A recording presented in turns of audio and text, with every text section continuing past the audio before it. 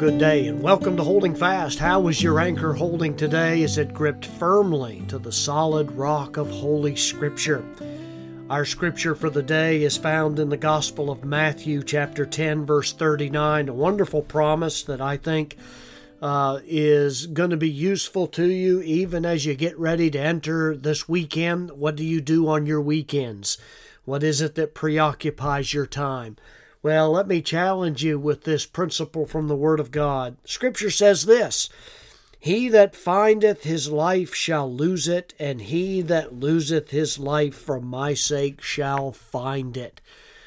Boy, this is a principle that's missed out on many times. There are people that are spending all their money, spending all their time, spending their children's time, spending all the things that they have in the pursuit of happiness.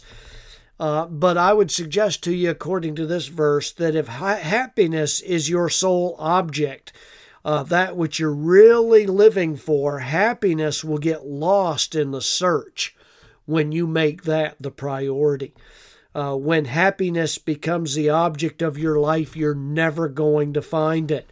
But this verse promises that when the pursuit of God and His will becomes the greatest object of your life and of your purpose, when you lose your plan for your own happiness and stop pursuing it and pursue instead the will of God, God said that He'd see to it that you'd stumble over happiness on the pathway of obedience. Many evangelists have suggested this. I read of one recently that just said essentially the same thing. You pursue God with all your heart.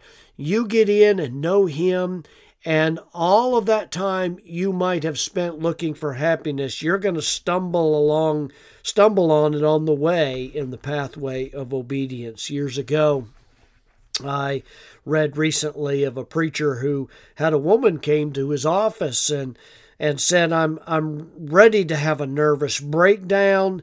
I don't think I can handle things anymore. I don't know what to do. Please help me. And so the pastor counseled to this woman. He said, I want you to bake some cookies on Monday and give them to some deaf people. Then I want you to bake a cake and take it down to some blind people on Tuesday. And then the next day, I want you to go get a whole bunch of roses and go to the hospital during visiting hours. And everybody that doesn't have a visitor, go in, put a rose in a vase there, and talk to them and pray with them. You see, folks, the reason she was in that condition is because she was searching for peace and happiness in her own program rather than God's. She said, well, what good will that do to me to help me with my nervous problem? But she decided to go ahead and do it anyway. The pastor stopped her a few weeks later and said, how about that nervous breakdown? She said, I got so busy, I had to call it off.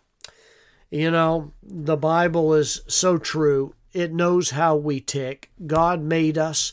He knows our inside and out. And He says to us that if I will make my primary pursuit, he that findeth his life shall lose it, and he that loseth his life for my sake shall find it. What have you done lately to lose your life for the cause of Christ? To give yourself so entirely over to His will and in obedience to His commands. If you'll do that, I assure you, and you run hard doing that, you will look up and you'll find that happiness has come into your soul. God bless you today. Look for those opportunities to serve Him, and I know that He'll meet that need in your life. God bless you. Find yourself in a house of worship this coming Lord's Day. Make sure that you're in there and your Bible is read and that you are rested up and you're ready to glean from the scriptures of the preacher for that day. And I hope that as a result of that, you'll be going out a brand new person to be able to serve Him. Keep your eyes on Christ